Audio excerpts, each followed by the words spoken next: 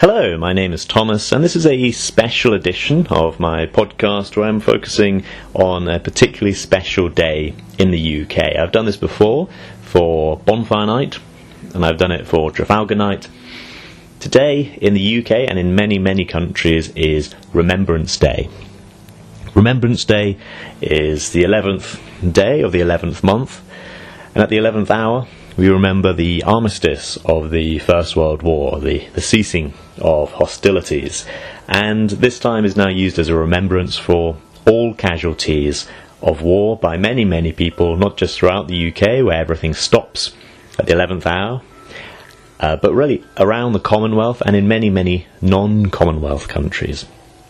Now there's some UK festivals like Bonfire Night that are kind of rarely celebrated around the world. Not many people celebrate Bonfire Night outside the UK. In fact, until this year, I didn't know anyone who celebrated Bonfire outside the UK. And then some, like Trafalgar Night, are celebrated in particular circles. So, for example, the Royal Navy might celebrate it wherever they are, but there's even people within the UK who might not even know that it's Trafalgar Night. Everybody in the UK would know this is Remembrance Day. And it's a relatively small portion of listeners who are in the UK, so I'm going to run through really what it is and go through three of the kind of key readings that are associated with Remembrance Day. But as I say, it is celebrated in many different parts of the world. I hesitate to celebrate it, it's commemorated. It's commemorated in Cyprus, for example, not just by the British Armed Forces there, but by the British community there. It is commemorated in Hong Kong, as the Hong Kong contribution to the First and Second World War in particular are commemorated. And again, there's some non-Commonwealth countries such as Israel that do mark the occasion. I understand in the United States, Veterans Day is observed on the 11th of November. It's a federal holiday and a state holiday, but the function of the observance is more closely matched by Memorial Day in May. So this is a time when people might gather at the local war memorial. For example, in Yorkshire there's many monuments to the First World War. Really every little village would have one, and often with the names inscribed of those who died.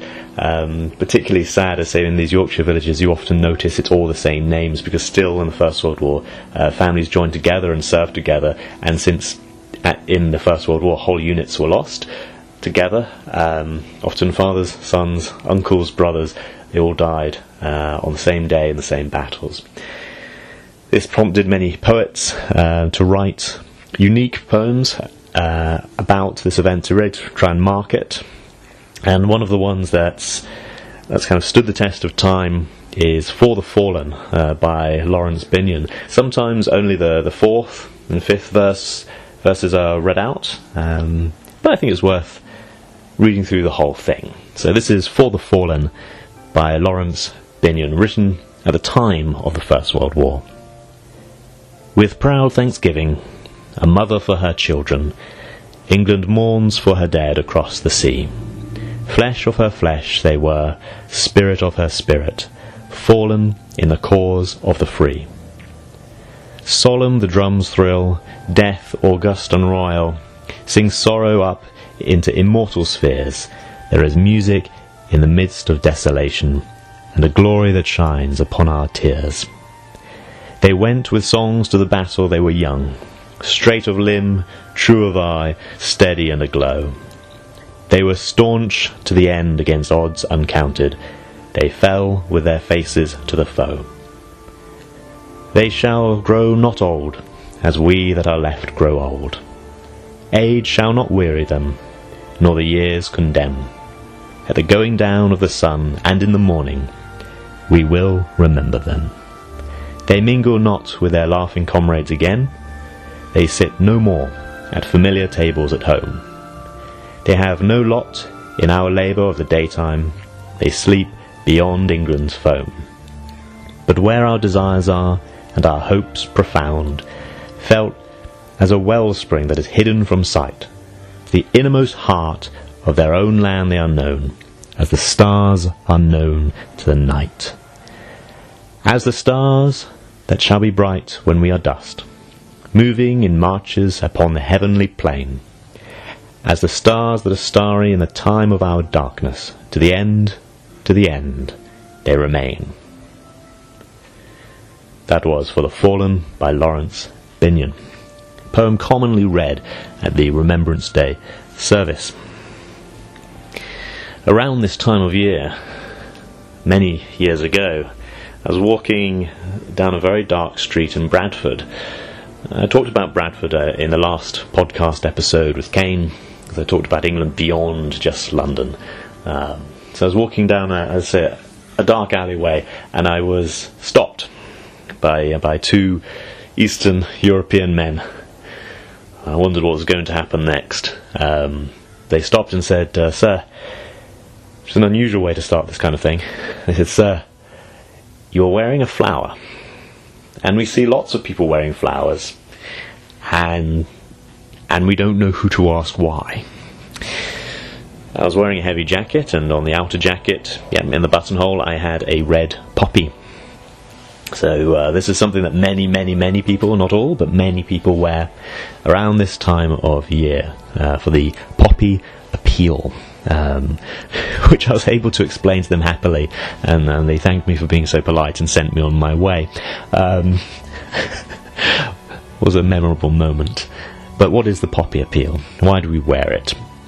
It's run by the Royal British Legion, and I had a look at their website. Again, I'm going to read out some things which are just from their website because, frankly, they say it best. What is the Royal British Legion? It's a national network that supports our armed forces community. They've been there through thick and thin, ensuring their unique contribution is never forgotten. They were founded in 1921, and they'll be there as long as we need them. They are the country's largest armed forces charity, with 180,000 members, 110,000 volunteers, and a network of partners and charities helping give support wherever it's needed to veterans and those serving and families. They are the ones who produce these paper poppies that you donate to charity, and as I say, that money goes to what I think is a very, very worthy charity. But why poppies? I have mentioned on this podcast a little while ago, I think in the Alphabet episode F, I mentioned Flanders Field by John McCrae, which was written by a Canadian surgeon. And I think it's worth reading out the poem just to get a feeling of why this is so important. John McCrae wrote, "In Flanders fields the poppies blow, between the crosses, row on row. That marks our place, and in the sky the larks sing bravely, fly. Scarce heard amid the guns below, we are the dead. Short days ago we lived, felt dawn, saw sunset glow, loved and were loved, and now we lie in Flanders fields. Take up our quarrel with the foe, to you from failing hands we throw. The torch be yours, to hold it high. If ye break faith with us who die, we shall not sleep, though poppies grow in Flanders fields." So this well-known poem inspired an American academic named Moyna Michael to adopt the poppy in memory of those who had fallen in the war.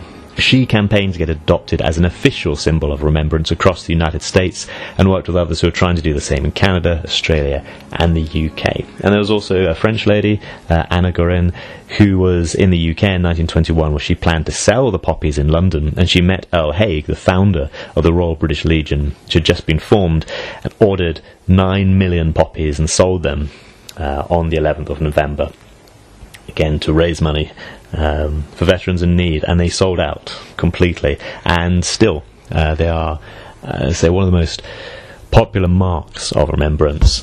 So military units will wear them. When I was in a Yorkshire University Royal Naval Unit, we used to wear them when we were on parade on Remembrance Sunday.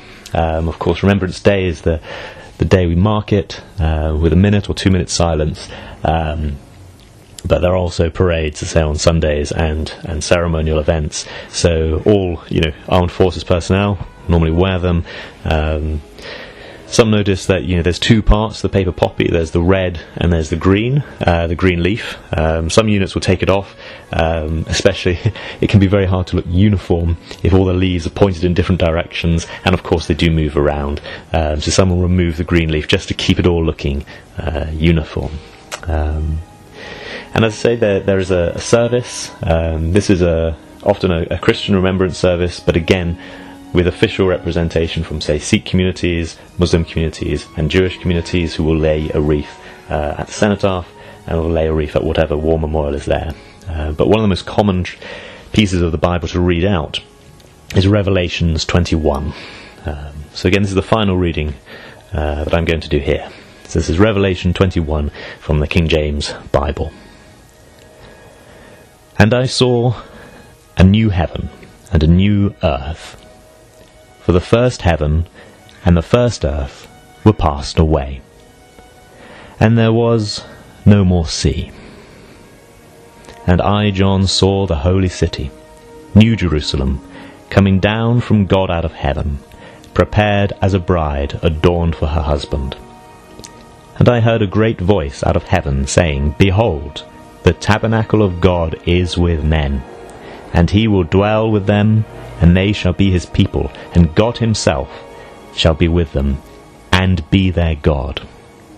And God shall wipe away all tears from their eyes, and there shall be no more death, neither sorrow, nor crying, neither shall there be any more pain, for former things are passed away. Thus endeth the lesson. So here we have the three passages that are read, 2 poems, and a section of the Bible commonly read. I've taken part in many Remembrance Day parades, let's say 3 I've taken part in, and I've observed many. Normally been very, very lucky with the weather, I'd say especially living in Cyprus. I do remember a time, I think, marching through Leeds. We took part in the parade. The Navy are marching in advance because it's the senior service, it's the oldest of the 3 branches, so normally we march ahead. And I remember the rain being so severe. We were wearing our navy woolly pulleys, we had white shirts, officers' hats and so on. The girls have hats that can fill up with water, and the boys were marching along with these woolly pulleys, which are getting so wet that our white shirts got dyed and we had to be reissued new shirts. But anyway, this is Remembrance Day, as I say, the day where people remember the fallen, and as I say, remember all casualties of war, because it's the anniversary of the cessation of hostilities in the First World War. This is a special one-off podcast just to mark the special day, and if you learned anything, well, I hope you enjoyed it. Thank you.